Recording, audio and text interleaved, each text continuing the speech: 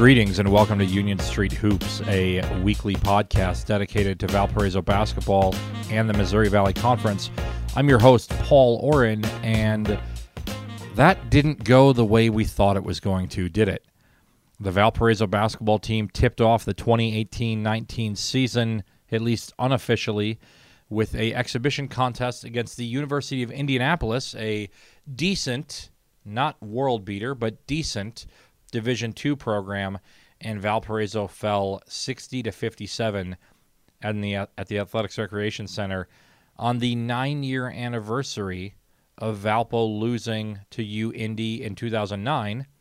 Later on here in the podcast, I'm going to have Eric Buggs on, former Valpo basketball player who was on that team that fell to U-Indy in 2009. He's going to talk a little bit about what it was like going in the locker room after that game and what that loss did for that program. If you remember back for Valpo fans, that was the first game ever that Ryan Brokoff played at Valpo, and Corey Johnson, Brandon Wood, Tommy Kurth, Matt Kenny, that group, their first ever game, they came on, highly touted players coming in, a couple of transfers that looked really good, maybe a Ryan Fazekas-esque player in Corey Johnson in terms of, a guy that played high major coming in, kind of a guy that bounced around a couple different schools like a Brandon Wood, and you see in a Dion Lavender, although the skill sets are different.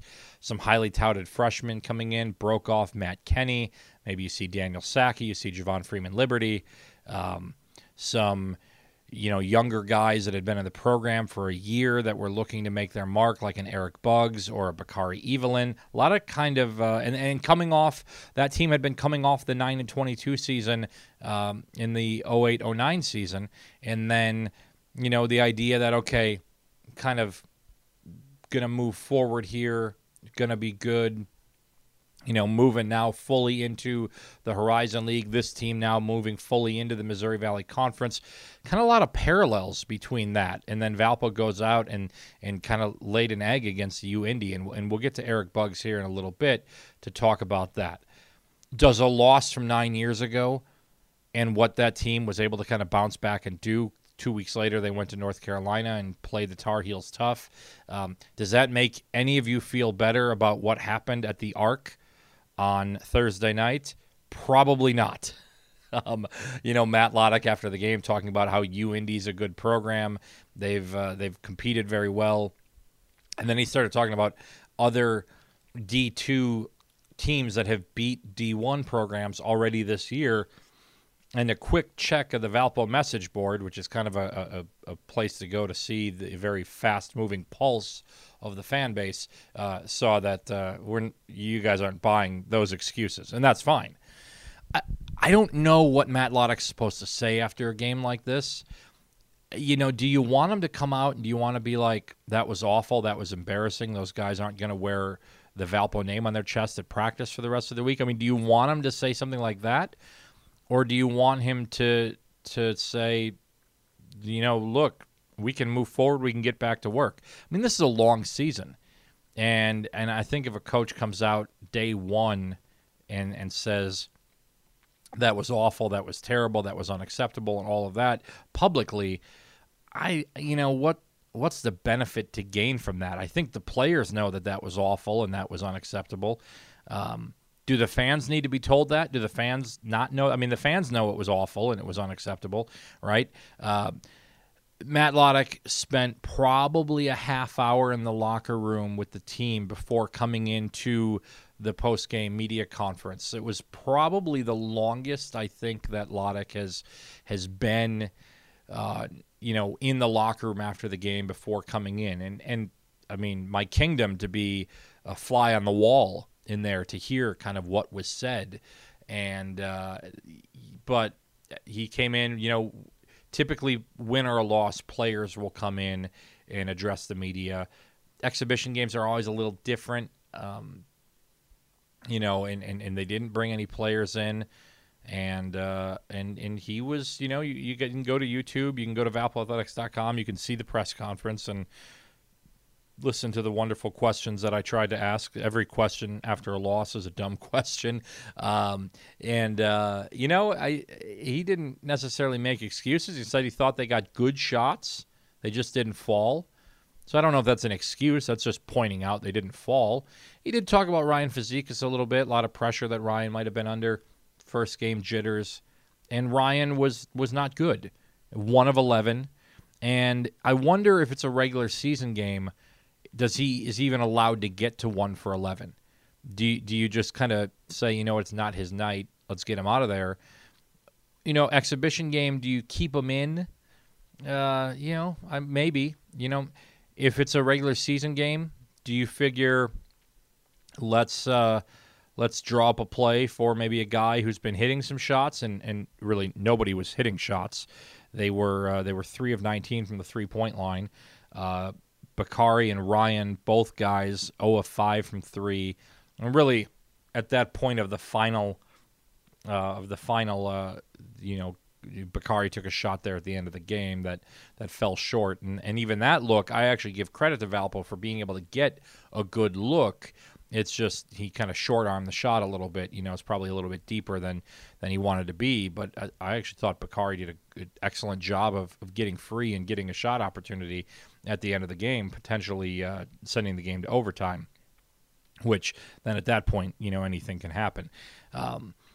Look, I put on Twitter after the game the optimist view, the pessimist view, and then I hearkened to Matt Loddick's comments about reality, and his reality view was they lost a game that everybody thinks they should have won, and the reality is it doesn't count. And I liked what he said when he said, we can choose to let a game that didn't count define us, or we can get back to work. And you know what? With that, I want to bring in Eric Buggs right now, because I want you guys to hear from Eric Buggs what getting back to work maybe feels like or sounds like. And so here's Eric Buggs to talk about what happened 9 years ago to the day that Valpo lost to UIndy. Happy to be joined now by one of my all-time favorite Valparaiso basketball players, Eric Buggs.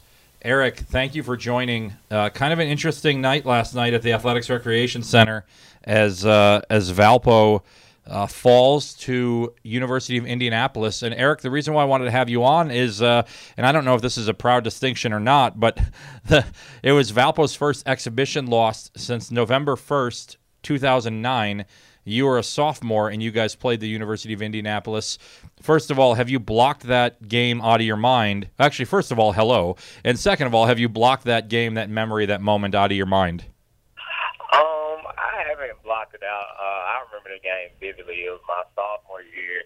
I want to say that was the year I was going into I ended up taking my medical red shirt. But I remember approaching that game, and we kind of went in, and we knew the U of Indy was really good. They had a bunch of D1 transfers. It was probably one of the best NAIA teams or D2 teams in the country. I know they were very well prepared, and you always know that this is like the Super Bowl for those teams. They get a chance to get a crack at another Division I team, and if you're not prepared, if you're not going into it mentally ready, you could take a loss, and that's what we did that night. And I just remember it was difficult. It was kind of surreal feeling to just kind of start off. You were coming off a real difficult year the previous season, going 9-22, and there's a lot of parallels between last year's team and maybe your freshman year at Valpo. Kind of, moving to a new league and going through some struggles and everything like that. Then your sophomore year there was supposed to be kind of this like, all right, we've grown up, we've moved on. You brought in Corey and Brandon and Ryan and Tommy and Matt and all these young guys, and it's like, okay, this is a new era, which is kind of the feeling around Valpo right now. And then to start off with a loss here, was that a hit to the pride or a hit to the ego a little bit, kind of going back in the locker room after losing to a Division II team? It definitely was. We came in, and I remember we prepared really hard that summer, and we came in with kind of a air of confidence, and we took a hit. We took a hit hard, and it kind of brought us back down to earth. But I think that's exactly what we needed as a team and as a program to kind of spark the next few years after that. I remember walking into the locker room afterwards, and it was complete silence. Guys weren't their normal cheery selves. Guys were just kind of struck.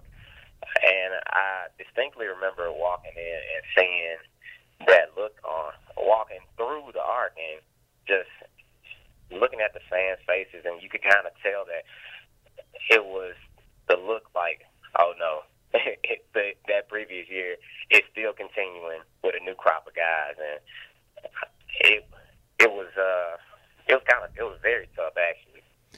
Matt Loddick said last night after the game, you know, he said, we talked about reality. The reality is we lost a game we thought we should win, but the reality is it doesn't count. And then he said, we can choose to let a game that doesn't count define us, or we can get back to work. Was it easier to get back to work after a game? I mean, think about this maybe from a player's perspective, and now you're a coach. You know, losing a game like that, does that make it real easy to run practice the next day? I think as a coach, it gives you a little added motivation for those guys. I can remember as a player, it was getting up the next morning, right after the game, actually. Coach Homer came in, and he was optimistic. He was kind of echoing the same things that Coach Locke is telling this group this year. Hey, we took that hit, but we can bounce back. That game doesn't count, but it can define the rest of our year. Either we can let it make us or we can let it break us.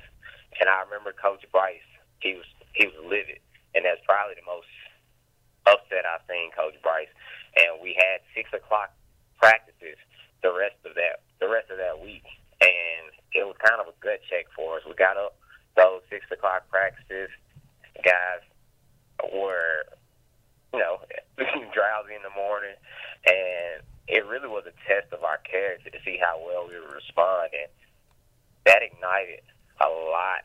It ignited a big fire in a lot of our guys, and we ended up having a pretty solid year that year. But for the young guys like myself and the Ryan Brokoffs and Matt Kenny's, Tommy Kirsch, it kind of set the stage for the oncoming years, and I think that's what we could see in this young group that we have in our Crusaders now.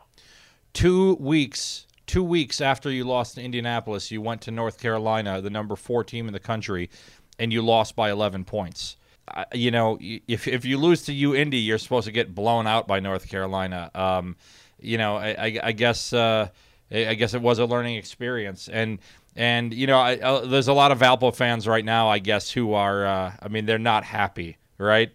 Like, yeah. You see the same looks on their faces last night that I think that people saw after that game 9 years ago. If you had one message to the Valpo fans about, you know, what would you say in reaction to a game losing like this one? I would say the biggest thing as a fan that could happen is that they stay positive. Valpo is a very, very passionate town, especially about its basketball. And a lot of those guys, Valpo's small, so those guys hear and they see everything. One of the things that I, as a player, took most pride in was that those fans were always embracing, and it helped fuel. We knew that the fans deserved better, and that's what we wanted to give, and that's what drove our enthusiasm with playing. Wanted to give that town and that community something better, something to show that we appreciate the support that they were giving us, even in our down years. Very good. Eric Buggs, Coach Eric Buggs, getting excited for the upcoming season here, and I know you've always been a big supporter of Valpo basketball, and thank you for joining today. Oh, no problem. Great thoughts from Eric Buggs there. I've always appreciated Eric, and I had him on the podcast a couple times now, and he's always really got some good insight. A former player that's now become a coach, and I think he just kind of looks at things through a bit of a different light, and I always have appreciated that. Look, I don't think there's anything I can tell you that's going to make you feel better about Valpo losing to a Division II program on their home court in the first game of what is supposed to be a bounce back or turnaround or jump off year for the program. But there was some good to take away from the exhibition game. Notably, I would say the play of Derek Smits in the first half. Now, did Derek Smits score 13 points against UIndy because he was taller than everybody else, or did Derek Smits score 13 points against UIndy because he was a little pissed that maybe he, for the lack of a better word, lost his starting spot? Malik McMillan kind of usurped him there, playing at the 5 or getting the start at the 5, even with Jay Soroya out, and Jay Soroya not in the building last night. Asked Matt Loddick about it, who simply just said he was out with an ankle injury. Plenty of injured players have come to games before, so not sure where, unless Soroya has a night class or something like that, where the idea is that he would, just not come to the game and, be a student athlete. Not sure what the situation was there, but he's certainly still on the team. Just wasn't at the game in attendance last night. So and when we asked about it, we got nothing. So Smits doesn't start. McMillan does, and Smits came in the first half and played really well. But then again, you say he's played really well offensively, but then Valpo got out-rebounded by UIndy, and Valpo was the only team with a 7-footer on their roster, so how well did they really play? I thought the one spark, the one real nice piece of the game was Daniel Sackey's play in the second half. Now, he came in the first half. He came in with Valpo having a 10-3 lead, and ultimately, in the 5 minutes that he was in there, they lost 6 points of their lead. It went from 10-3 to 19-18, and Sackey he didn't really do anything. Didn't take any shots, no assists, no steals, no anything. I think he had one foul in the first half, and that was it. And he checked back in the game with about 18 minutes to go in the second half after the starters gave up a quick 4 points at the beginning of the second half. Sackey came in and really played a bulk of the minutes. He played 15 of the last 18 minutes in the second half. Valpo played 12 different lineup combinations in the second half, and Sackey was a part of 10 of those combinations. I'll dive into the lineups here in a little bit, but I thought Sackey's speed was great. Now, the more D1 competition they play, the faster the other guys are going to be. But I thought Sackey really showed a special spark, and I thought he got the crowd going. He got the energy lifted there, and he looked like the guy that Valpo needed last year when you needed a spark, but you can provide the spark, but they also needed somebody else to then step up as well. And with Bakari missing 5 3-pointers last night, Ryan Fazekas really struggling last night, and Javon Freeman doing a little, Javon Freeman Liberty. I don't know if it's Freeman or Freeman Liberty because he told me Freeman Liberty. The school is going with Freeman. I'm confused. But Javon Freeman Liberty did a lot of little things really well in the first half. And then I thought it was interesting that down the stretch of the game, he was on the bench. And this is a guy that you think is supposed to be the next big thing. And even when the game was kind of on the line there with 4 minutes left in the game, Freeman came out, didn't come back in until after Golder had fouled out for the final play of the game. So that was interesting. So I thought that Daniel Sackey played really well in the second half, and I thought that was something for him to be able to build on. Look, I looked at the optimist-pessimist view. I looked at both of those things, and the optimist in me would tell you that, I mean, look, I think it's really easy to look at the pessimist, right? They lost. They lost a game they should have won. Where do they go from here? Everything that plagued this offense last year was on display last night. A lot of dribbling around, not a lot of, some poor three-point shooting, all of that. But the optimist in me says, what's the point of an exhibition game if you're not going to learn anything from it? And what's the point of an exhibition game? Like, Valpo's going to open against Concordia on Tuesday in the regular season and probably beat them by 30. And I say that because Concordia is not UIndy. I'd have been shocked if Valpo would have beat UIndy by 30. But even if Valpo had beat UIndy by 30, what good is it? Right? The same mentality that Valpo fans have with UIndy is the same mentality that Purdue fans have with Valpo. What's the point of beating a team by 30? What do you learn from it? You play these games, but if Valpo were to go beat Purdue, that fan base would be apoplectic. Certainly what Valpo's fan base is today with losing to UIndy. It's different because different levels of basketball and all that, fine, sure, all of that. But to me, Valpo was able to learn some things last night.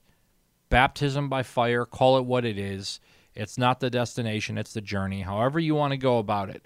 Valpo was able to learn some things last night. Saki was able to get some big minutes as a point guard with the game on the line. Look, they've already been through this now. Now they lost, and that hurts them, but I mean, it hurts them pride. It doesn't hurt anything else. Not a score, it doesn't hurt the win-loss column. But now Saki can I'm just using him as an example. Saki now can think about that. He's gone through this, right? Javon Freeman-Liberty has gone through this. Fazekas has had a terrible shooting day. What do they do now to get over the hump? And again, no one really saw it last night. Okay, what does Valpo do if Fazekas is having a bad shooting night? Well, he tried to shoot through it. He's not going to miss 10 shots very often. It's just not going to happen. He's not going to miss 10 of 11 shots very often. He could go 10 of 20 from the floor, but he's not going to go 1 of 11 very often, right? So I feel like at least Valpo was able to go through the fire. And they may have come out burnt to a crisp on the other side, but they went through the fire, right? I don't want to sound like the rah-rah coach speak guy that says iron sharpens iron and all of that, but at least Valpo got something out of this exhibition game. If I'm a coach, I'd much rather have a learning, teachable moment come out of one of these exhibition games than have a 25-point blowout victory where Langston Stalling is playing 17 minutes in the second half. And no disrespect to Langston, right? I'm just saying the walk-on. So for me, you got to turn a negative into a positive. And for me, I think if you're a Valpo fan, you look at this and say, there's some good that can come out of this. Now, the good is not that they lost. The good is how do you take that loss? And I think you got Eric Buggs saying that a little bit. It was a springboard for them to kind of go forward. Now, it was a springboard for Eric Buggs and Ryan Brokoff and Matt Kenny in that group because that was a special group of players. If this is not a springboard for this group, well, then I think that tells you what you need to know about this group of players. But I think it will be. I think it will be a springboard for this group. As Matt Loddick said in the press conference after the game, if this hasn't gotten their attention, they don't have a pulse. And so we'll see what getting their attention means, right? I'm sure practice was a bear today. I'm sure practice will be tough over the weekend. And I'm sure it'll be gut check time going into Tuesday, right? And the thing that I'll say about this is that losing to a D2 in 2009 was tough, but that was hardly the social media era, right? And so, I mean, these guys are probably hearing this from everybody right now. And how are they going to respond to that? Quick look here. I tried to do my best with this, trying to construct the lineups. I was doing this during the game. I was monitoring the lineups that they would. I just thought it was interesting to see what kind of lineup combinations were being played. I probably have made some errors in this. I've done my level best to figure out what had happened, but they played 12 lineup combinations in the first half and 12 lineup combinations in the second half. And I think I might have missed like one or two where like a player checked in for like 5 seconds and then another player checked in like after a free throw or something like that. So, but for the bulk of time, they played 12 lineup combinations in the first half, 12 lineup combinations in the second half. The starters, Lavender, Evelyn, Freeman Liberty, Fazekas, and McMillan, had 2 different runs together in the first half, 2 different runs together in the second half. They played a total of about 7 minutes with each other, and I think they didn't score a point. That 5 on the court didn't score a point until about 7 minutes left in the game when Ryan Fazekas scored, and then Malik McMillan scored right after that. They finished with a plus-minus of -1 because they gave up 4 quick points to start the second half, and so they were the only lineup that actually played had more than 2 runs with each other. The only other lineup that actually played together twice was in the first half. We had Evelyn, Freeman Liberty, Golder, Fazekas, and Smits played about 3.5 minutes together in the first half over a stretch of 2 different times, and they were +5. There was another group, Lavender, Evelyn, Freeman, Fazekas, and Smits. So take McMillan out, put Smits in. They played once together in the first half, once together in the second half, and they actually combined for -5. They played about 2 minutes total with each other. The rest of the lineups were all one-off lineups. And as a matter of fact, there was really no crossover between the first half and second half in terms of lineup construction. So the reason I bring this up is because they were throwing a lot of spaghetti against the wall last night to see what would stick. And the starters played about 7 minutes with each other. The next group that had the longest run with each other was that group of Evelyn, Freeman Liberty, Golder, Fazekas, and Smits. So basically putting Golder in Smits in there instead of Lavender and McMillan. Another group that got a lot of run was Saki, Freeman Liberty, Golder, Fazekas, and Smits. They were the lineup kind of down the stretch of the game a little bit there. McMillan was also in there for a group for a time there. The lineup that had the best plus-minus was Saki, Evelyn, Kaiser, Golder, and McMillan. They were +6. They played about 2 minutes and 20 seconds together. And then that Evelyn, Freeman Liberty, Golder, Fazekas, Smits lineup, 3.5. I'm just rattling off names now. This is probably kind of maybe coming off as a little boring, but kind of fascinating to see how the lineups kind of work together, who played with who, and all of that. And so Lavender, Saki, and Evelyn were the point guards for most of the time. McMillan or Smits were exclusively the 5s. There was that final possession of the game where Kaiser came in, and he was probably the 5 if there was one there. Fazekas and Golder and Kaiser played the 4. Freeman and Golder and Kaiser at times played the 3, and then Evelyn and Lavender and Freeman Liberty played the 2. So that was kind of the way that I saw the positions on the court. They might have moved around a little bit.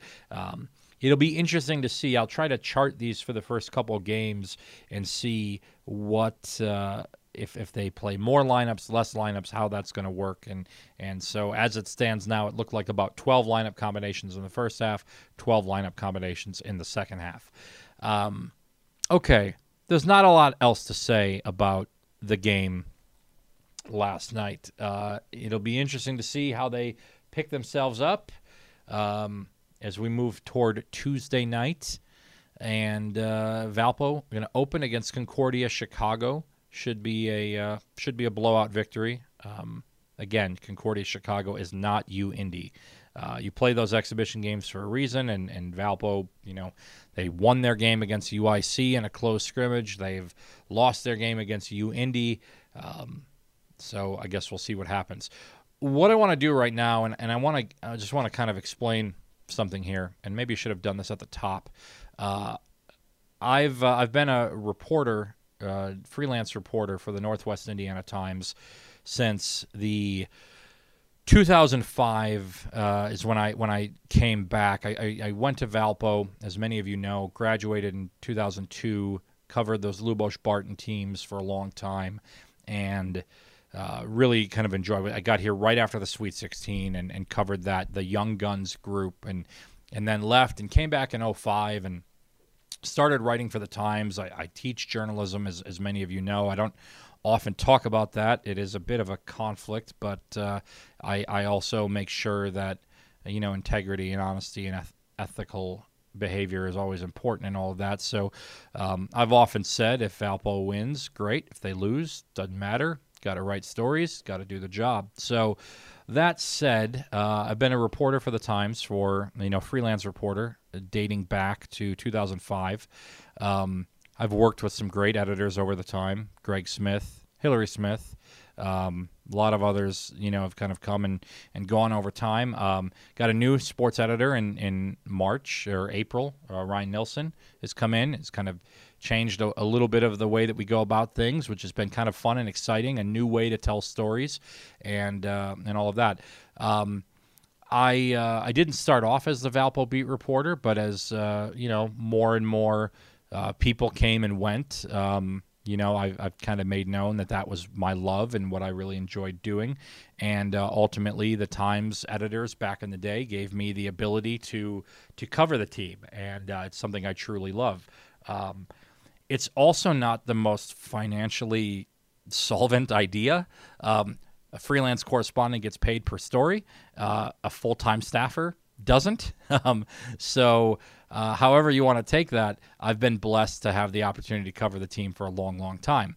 And mainly because most of the full-time reporters that have covered the team, or most of the full-time reporters we've had at the Times, were really interested in doing preps and covering high school sports and all of that. They're from the area. They loved it.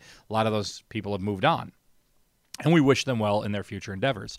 Been blessed to have two new guys join the Times recently.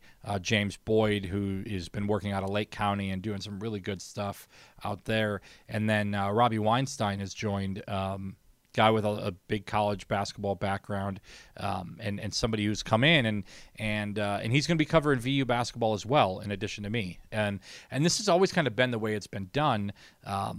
And maybe I'm talking too inside baseball here. Maybe the editors will be like, what is he rambling on about? But I want to give – people keep asking what's going on with the Times, what's going on with VU, and at least wanted to give you a little bit of a background. So, Paul Jankowski used to cover the team. David Robb used to cover the team, and I would kind of supplement all of that. And, as time went on, probably about 9-10 years ago, David moved on, and here, Paul Jankowski kind of moved on, and he's still in the area, still goes to games.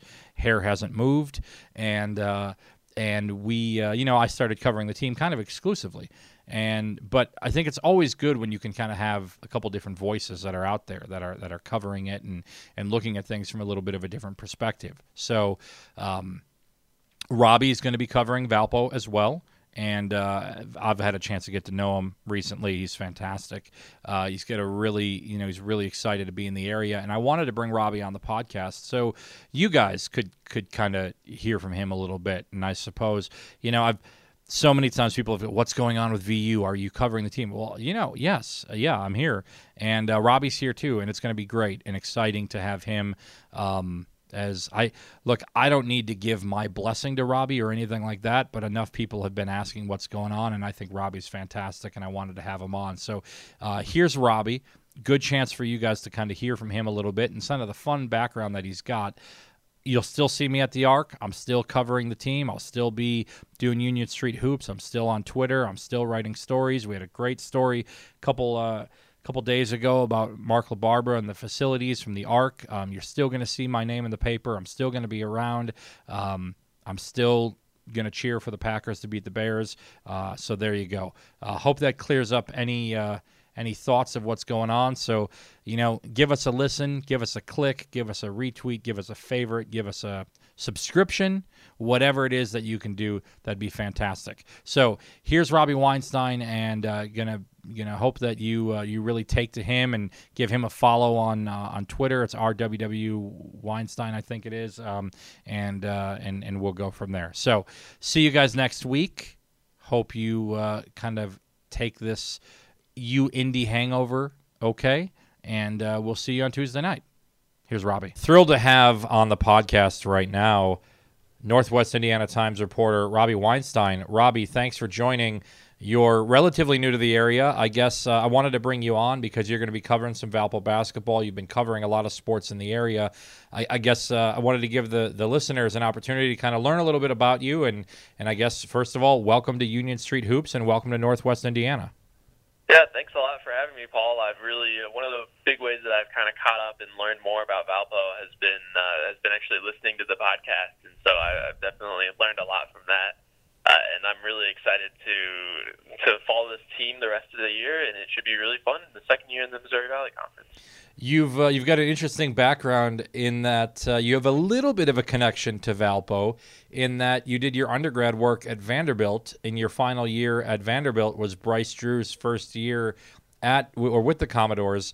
What did you cover the team a little bit, and kind of what were your impressions of the Bryce Drew, Roger Powell, Jake Diebler crew that's down there? Yeah, I did cover the team. At that point, I was the I was the sports editor for the student newspaper, and so I also kind of functioned as our de facto beat writer for the men's basketball team there. And so I was around the team a fair amount. It was, honestly, that season did not start out well, and so then it ended up, I think I was really impressed by Coach Drew and the rest of the staff by how they were able to pull the team together. The team started, I think they were under 500 in January, and then made this great run to sneak into the NCAA tournament. And certainly you can debate whether a team with that record, I think they were 19 and 15 or something like that, should be able to get into the NCAA tournament at all, much less get a 9 seed. But by the end of the year, they were playing great basketball and were probably one of the top 30 or so teams in the country just looking at the end of the year. And so it was very impressive to see how Coach Drew turned that around from the beginning of the season where they really just did not look very good at all. So maybe last year was a down year for them, but certainly Coach Drew showed a lot of promise in that first year. And knowing what he did at Valpo, I think that a lot of Vanderbilt fans certainly are excited for the future. And so it was always good interacting with Coach Drew. He was really friendly. And I know that the players really liked him, and really, I think the transition from Kevin Stallings, especially going to the NCAA tournament again in that first season with Coach Drew, has gone pretty smoothly overall. And then Vanderbilt 2 years ago goes to the NCAA tournament, loses to Northwestern, and then you go to Northwestern. Was that like a deal? Like you were going to whoever Vanderbilt lost to, or kind of what took you to Northwestern? That was a funny coincidence because I can't remember if I had already decided to go there by the time they even played in the NCAA tournament or not. But Vanderbilt doesn't have a journalism school, it doesn't have any journalism classes, and so I decided a year of grad school at a journalism school might be a good idea for me, and that was one of the places that I looked at and ended up going there. So definitely I arrived at Northwestern and got some, had to absorb some smack talk from some of my classmates once they realized the connection and that I went to Vanderbilt because that was only a few minutes after that NCAA tournament game. But a few of my friends from Vanderbilt do joke that there was that, I was the reporter to be named later in the Bryce Drew trade from Valpo to Vanderbilt, if you want to look at it that way. That's fair. That's fair. And what brings you to Northwest Indiana? I guess what kind of stories do you want to tell while you're here? Sure. I'll be doing a mix of high school sports and Valpo. Probably mostly high school, but now that the basketball season has started, certainly the Valparaiso coverage will ramp up. I think I've been doing a lot of feature stories, kind of telling stories that can appeal to everyone and finding, unique viewpoints about and unique situations with some of these athletes across the region. I think the thing is, in a region that cares so much about both prep sports and then in Valpo, when you look at the kind of the passion of the Valparaiso fan base there's people really want to read about these people, and everybody has a unique and interesting story. And so I think basically telling what makes these people, individual athletes or teams or whatever, interesting and different is basically what I'm geared toward.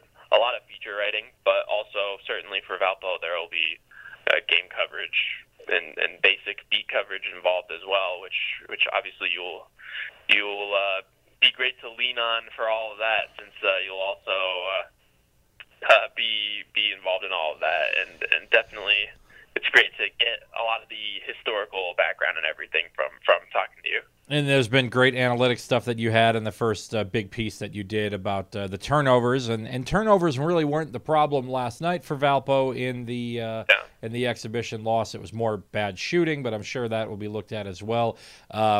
Robbie, welcome. Not sure you signed up to cover a team that lost to a Division II program in the exhibition opener, but excited to have you on board and looking forward to reading more stories and having you more involved as time goes on. Thank you. Yeah, thanks for having me, Paul.